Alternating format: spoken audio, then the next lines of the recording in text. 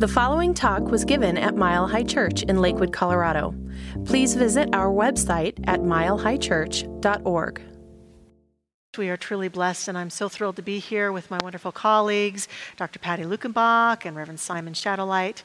Reverend Simon has a great message for us tonight. He's going to continue his wonderful series on forgiveness. And I think all of us have experienced times in our lives when we need to learn how to forgive. So this is a talk for everybody. So we're glad that you are here with us this evening to enjoy this wonderful wisdom. We're going to have what we are calling our living room conversations, where the three of us just get to talk about a subject, ideally a subject that's important to you in your life right now, or that is important to lift up Reverend Simon's message. And so we were contemplating and talking about this concept of surrendering to the divine or surrendering to God. If you're part of a tradition where God lives out there and is a guy in the sky and is somebody who's looking out for you, making sure you make all the right moves, it's pretty obvious when I say I surrender to God what I'm surrendering to. But in our teaching, that's not often so clear to us. And yet at times, we don't know what else to do except surrender into the divine. And so we wanted to make an attempt this evening to articulate what do we mean when we say that here in Science of Mind. And so I think we should start ladies first and the wisest one on the stage first. So I think Dr. Patty, you get to be the first one to address this issue. What do you mean, and how do you see this surrender to the divine in your mind and heart? Well, in my mind and within my heart, it's like I recognize that in our tradition, the mind refers to our wholeness. So many times if there's fear or upset, I'll be in my little mind, and I need to step downstairs into my place of heart and see it as a sanctuary. And I'm not trying to be metaphysical and try to, have all these cute little images. But when you are in a situation, when I have been in a situation that's been disturbing, conditions that have been heaping up, to be able to move into that inner space is another word to refer to heart, and recognize that everything that I am is of spirit. And I say that with great humility. Many times being in a situation where you are surrendering, a lot of times people think that's suffering to surrender, but to surrender into a place of grace where my little mind doesn't have any control whatsoever, but I've just given myself to the inner. And my breath helps me get there. Beautiful. Beautiful. Thank you very much. That's really comforting. My breath helps. So what about you, Reverend Simon? How do you see this interesting issue? I don't have a clue. Okay, good. Let's move on then, shall we? No. Yeah, there you go. There it is. No, I think the biggest thing is our language messes us up. Our language is inadequate. Take Dr. Holmes as one of his famous statements about there's a power for good in the universe greater than we are, and we can use it. Well, if you don't know anything about science of mind and spirit, and you just hear that statement, that is completely dualistic, right? That's complete separation. There's a power in the universe greater than we are, and then there's us. Our language just fails us. It's just not up to the task. We know, as we delve deeper into these teachings, that all there is God. So whatever the language is, if I fall back into the language of relationship, God loves me, there's me and God, I release to God, I surrender to God, it's just semantics. Ultimately, it's just language. If all there is God, all there is God. I can't be separate, no matter what language I use. Doesn't change it.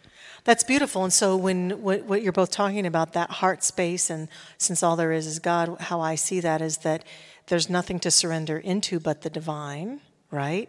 And I think you're right. The languaging is so challenging when we come from a world that constantly points us towards separation and what we would call dualism instead of the one.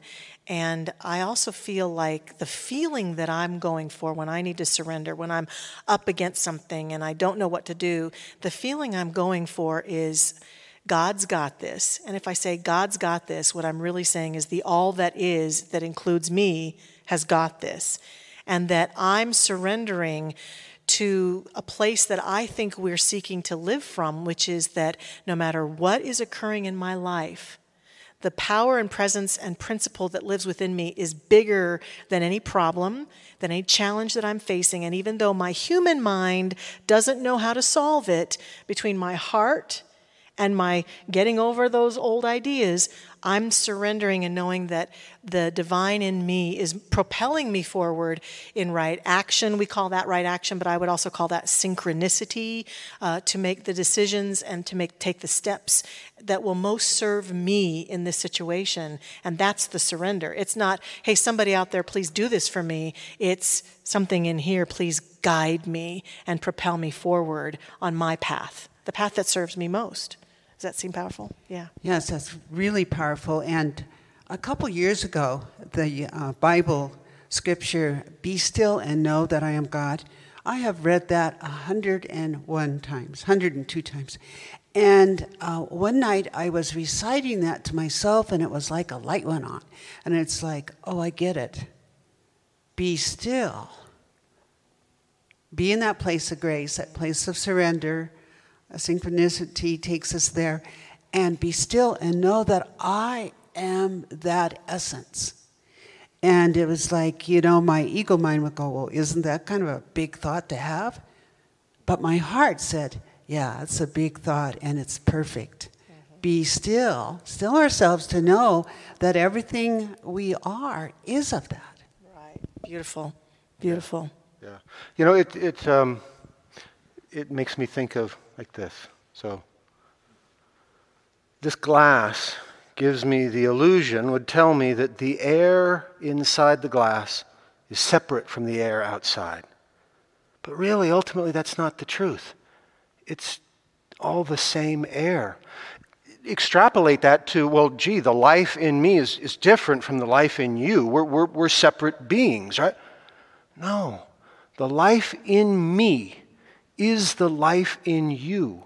But this world of physical appearance, we have the illusion of separation, and we just don't see that. In my talk, ideally, I'll touch a little bit on that and why that is. But it's a conundrum. It's a paradox. It is, and I have a feeling you're also going to enlighten us as to how a huge part of forgiveness is about surrendering to the divine. So I'm looking forward to hearing more about that, as well as what you just stated coming forth in your message. I'm sure it's going to be brilliant. God willing. God willing. Well, good evening. It is an honor and pleasure to be with you. This is a concluding talk of a two-part series on forgiveness. I want to give you a little recap on what we talked about last week. This idea that something happens to us. Somebody wrongs us, harms us, and there is a sense of wounding, right? And we talked about how it is important to simply be present with that. In essence, I invited you I gave you permission to, whatever arises, to be present with your humanness. If that's anger, if that's hurt, if that's grief, that's okay. That does not make you a bad religious scientist. You are not affirming into the law that you want more of that. You are simply being present with your humanness. Neither denying and resisting, nor clinging and identifying and becoming attached to the circumstance, to whatever it was that was the wounding. But that being present, being very present with the entire experience, allows it to arise and to begin to fall away. That is an important part in the process of the healing. Now, I want to introduce another term, another way of thinking about this. The idea that there is a debt. So something happens, someone does something to us, or maybe it's we. Maybe I failed myself in some way. I betrayed myself. I didn't live up to my expectations, whatever. But there is this sense of debt. And often we get into this place of where I will carry this until this debt is paid. And it almost makes a contract between the two of us. And how is that debt paid? Well, it can happen in a variety of ways, right? I need you to apologize to me, and then I'll consider the debt paid. Or I need you to be truly sorry, to be regretful, then the debt will be paid. Or I need you to be so sorry, so filled with guilt, so filled with regret that it will actually change you. Your behavior will change and you will never do this again. Or maybe there is some type of compensation that has to occur. You crashed into my car, I expect you to pay for it. You stole something from me, I expect you to return it. But in some way it has to be righted. Or sometimes I just want you to suffer. You made me suffer, I want you to suffer. There's a great song, a very popular song going around. I don't remember who it's by, Gabby something. It's called I Hope. And it's this song about, this woman, this girl who was cheated on by her, the guy. And he went off and he found somebody else. And she's like, I hope this girl is everything you've dreamed of. I hope you change all your life's plans for her. I hope you spend your last ring to put a rock on your hand. I hope you tell all your friends. I hope you're so happy. And then I hope she cheats like you did on me. I hope that what goes around comes all the way around. And it's so easy to get stuck into that something has to happen in order for this debt to be paid, in order for the healing to occur, in order for there to be forgiveness. I do want to say, I don't discount the unwinding, the playing out in the physical world.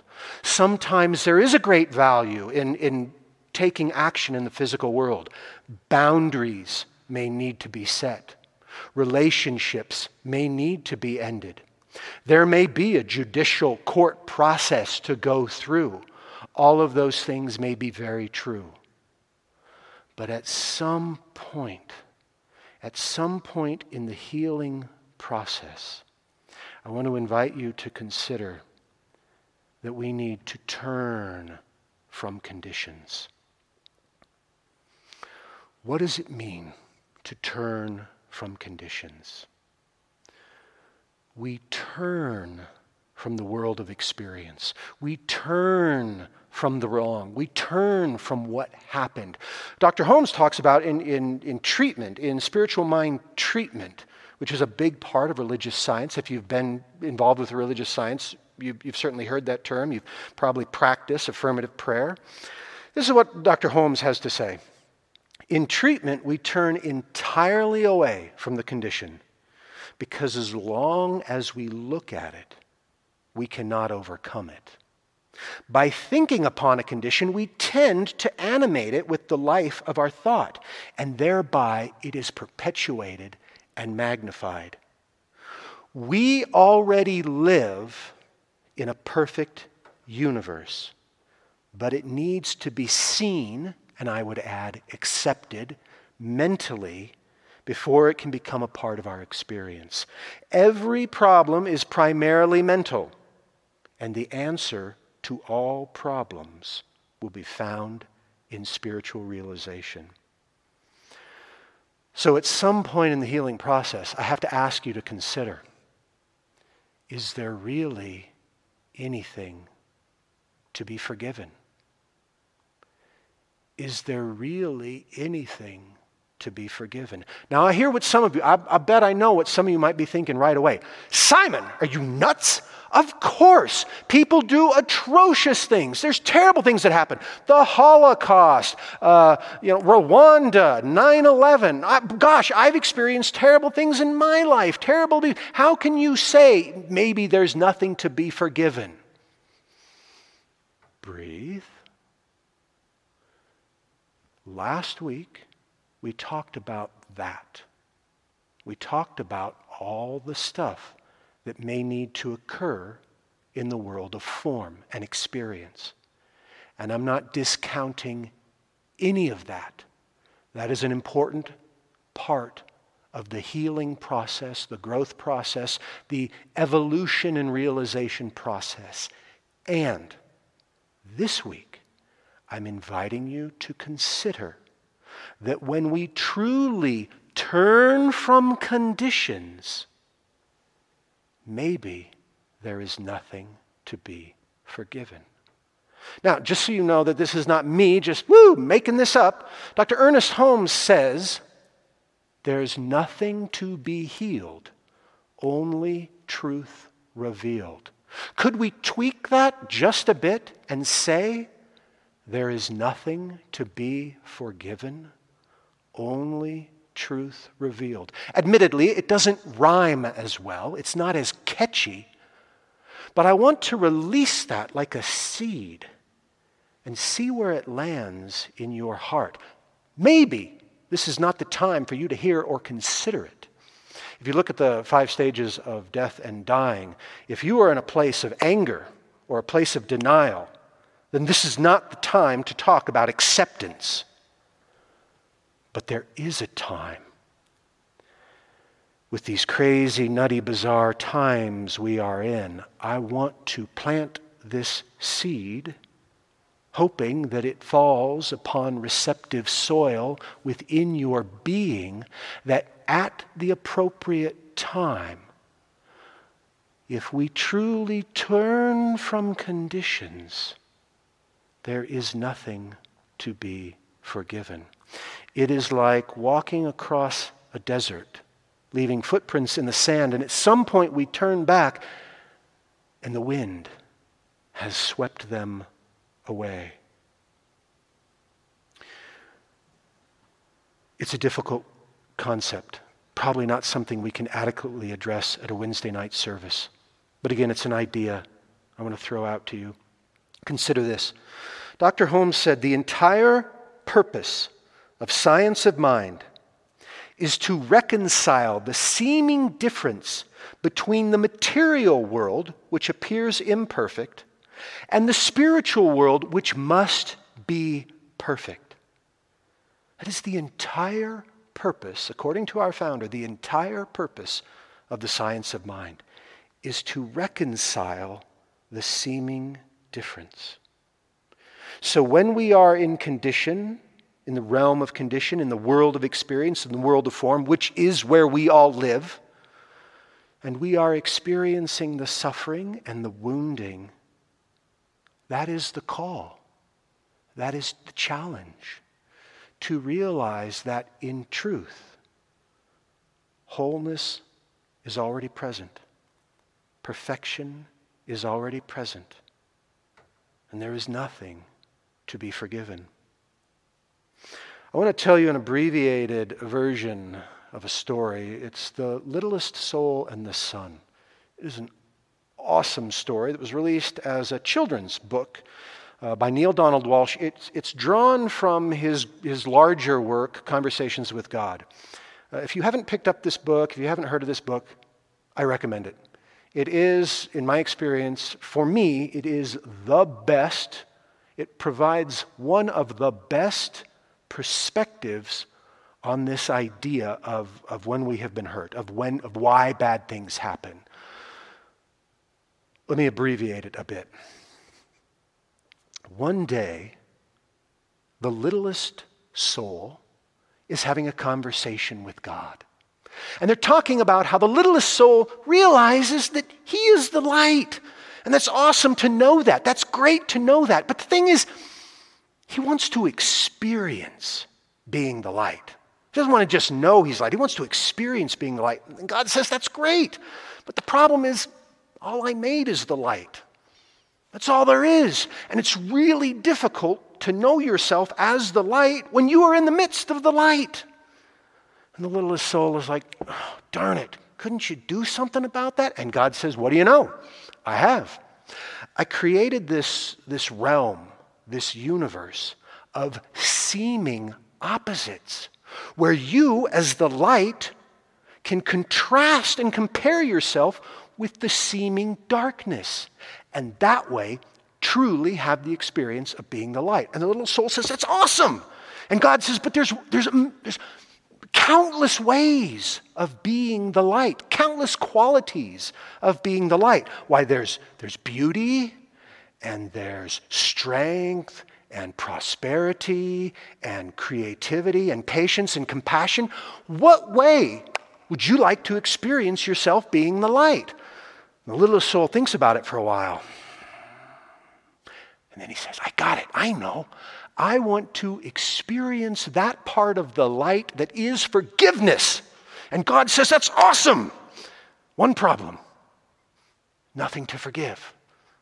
And the little soul is like, oh, darn it. I really wanted to experience myself as that part of the light that is forgiveness. And just then, another soul, the friendly soul, steps up. And she says, hey, I can help you. The next time you incarnate into the realm of experience, I'll go along with you. And at some point in your life, I will do something to you so terrible that you will have the opportunity to experience yourself as that part of the light that is forgiveness. And the littlest soul says, that's awesome, but why would you do that? And the friendly soul says, because I love you. We have done this for ages and ages. We have gone back and forth. We have been the high and low of it, the male and female of it, the good and the bad of it, the up and the down of it, the in and the out of it. We have played all these roles for each other. I'm happy to do it. So that's awesome. So they're going and they're getting ready. And then at one point, the friendly soul gets a serious look, and she says, but I need a favor from you. And the little soul says, well, yeah, sure, you bet. Tell me what, anything. And she says, okay, in order to do this not so nice thing to you, I'm going to have to step my vibration down really, really low. I'm going to have to step it down so low that I will forget who I am. So when I do this terrible thing to you, so when I do this worst thing that I could do to you, you have to remember who I am for me. Because if you don't, I am liable to be lost for what could be a long time. And you may get lost as well and forget who you are. And of course, the little soul is like, oh, I'll remember you, of course, no worries, no problem. And off they go to have their experience. So my question that I ask us all to consider is, what if, when the time is right, we consider that there really is nothing to forgive?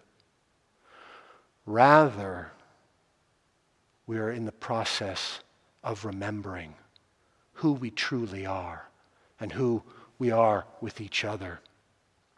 I want to do a real quick forgiveness process, because it's one thing to say these things, to talk about these concepts, but we need to engage a little bit deeper with them.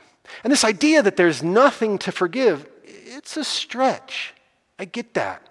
So I want to do a forgiveness process that can, if done maybe enough times, done whatever conditions you need, it can lead us, it can begin to lead us from that place of turning from conditions and remembering who we truly are. So I simply ask you in this moment to take a deep breath. Bring your awareness to your heart center. Maybe focus on the breath. Maybe focus on the heartbeat. And simply, in whatever way is appropriate for you, just set an intention of willingness, of being present with whatever arises with you, within you, maybe certain thoughts, maybe images of certain people, certain situations. There's 3 parts to this process. There is an asking of forgiveness from those we may have harmed or hurt. There is a forgiving of those who may have harmed or hurt us. And then there is a forgiving of the self. So I would invite you, if it is comfortable for you, to repeat the following. If I have hurt or harmed anyone, knowingly or unknowingly, intentionally or unintentionally, I ask their forgiveness. See me. Know me. Remember who I truly am. And give yourself a moment. Maybe images, maybe situations arise. And I would invite you to simply affirm, see me. Know me. Remember who I truly am.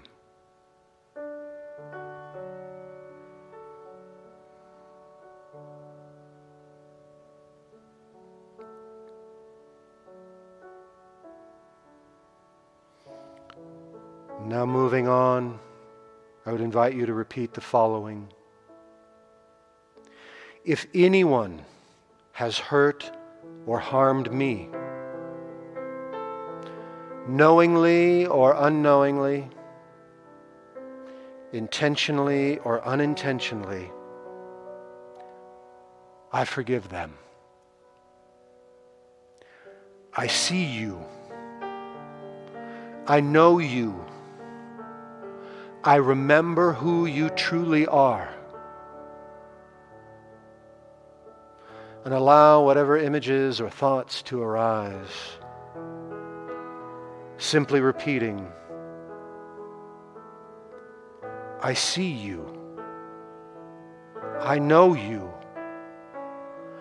I remember who you truly are.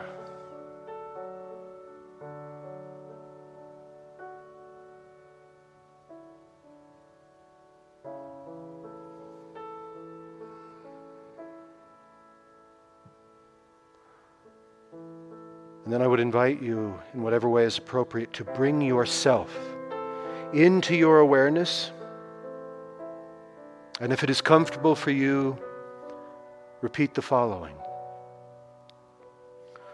For all of the ways I have hurt and harmed myself, knowingly or unknowingly, intentionally or unintentionally, I offer forgiveness. I see me.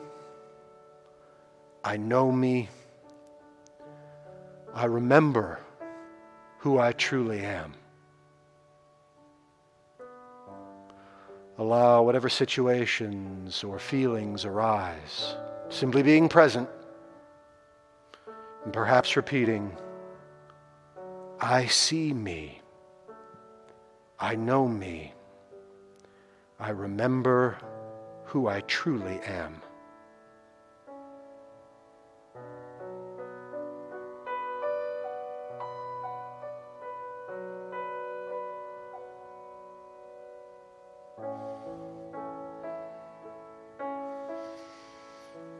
Bring the awareness back to the heart space, knowing that you can engage in this process at any time.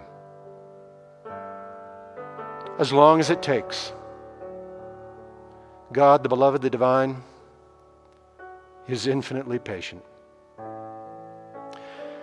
And so I'd like to close with this final thought.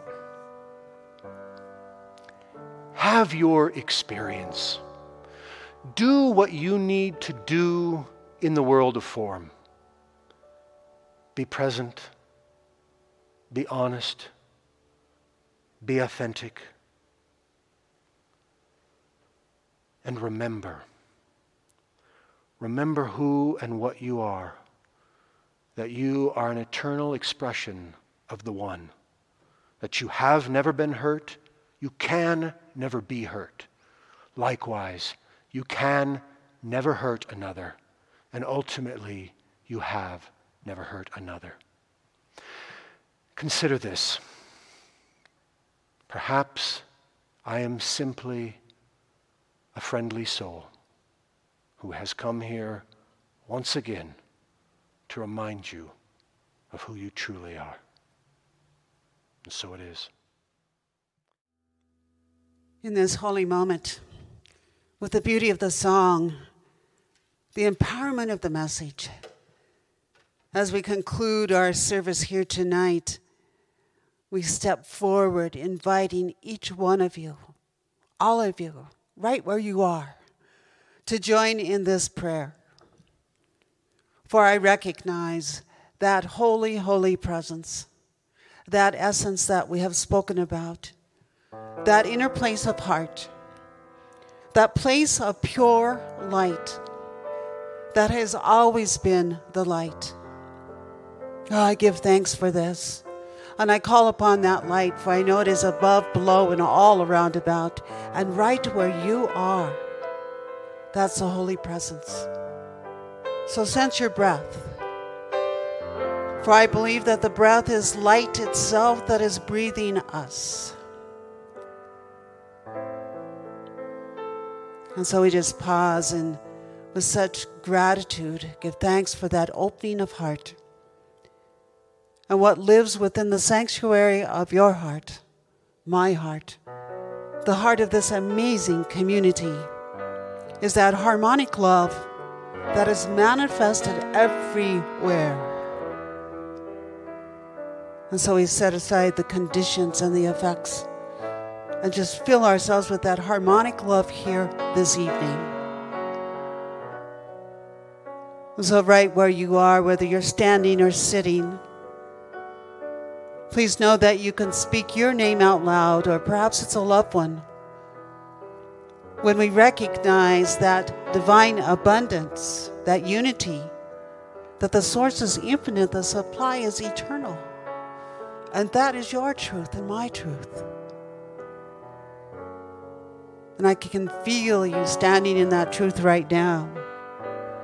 As we sense that harmony in relationships, the beauty of forgiveness perhaps is sweeping the hearth of the heart tonight of everything but beauty, and allowing that beauty to be ever so present in the relationship with self, with that God life, and allowing that light to shine with others.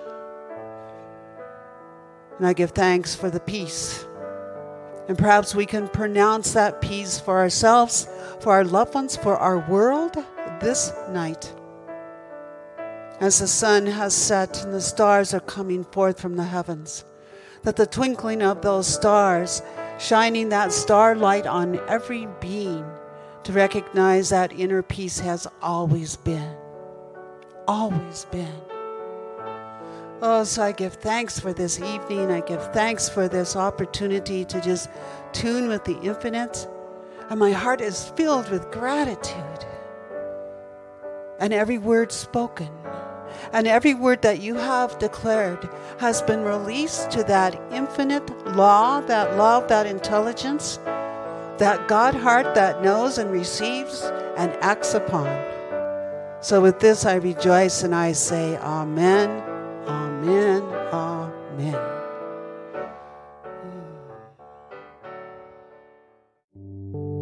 Thank you for listening to the Mile High Church podcast. This podcast is made possible by the generous contributions from listeners like you. If you'd like to make a donation, please visit us at milehighchurch.org. Have a fabulous day.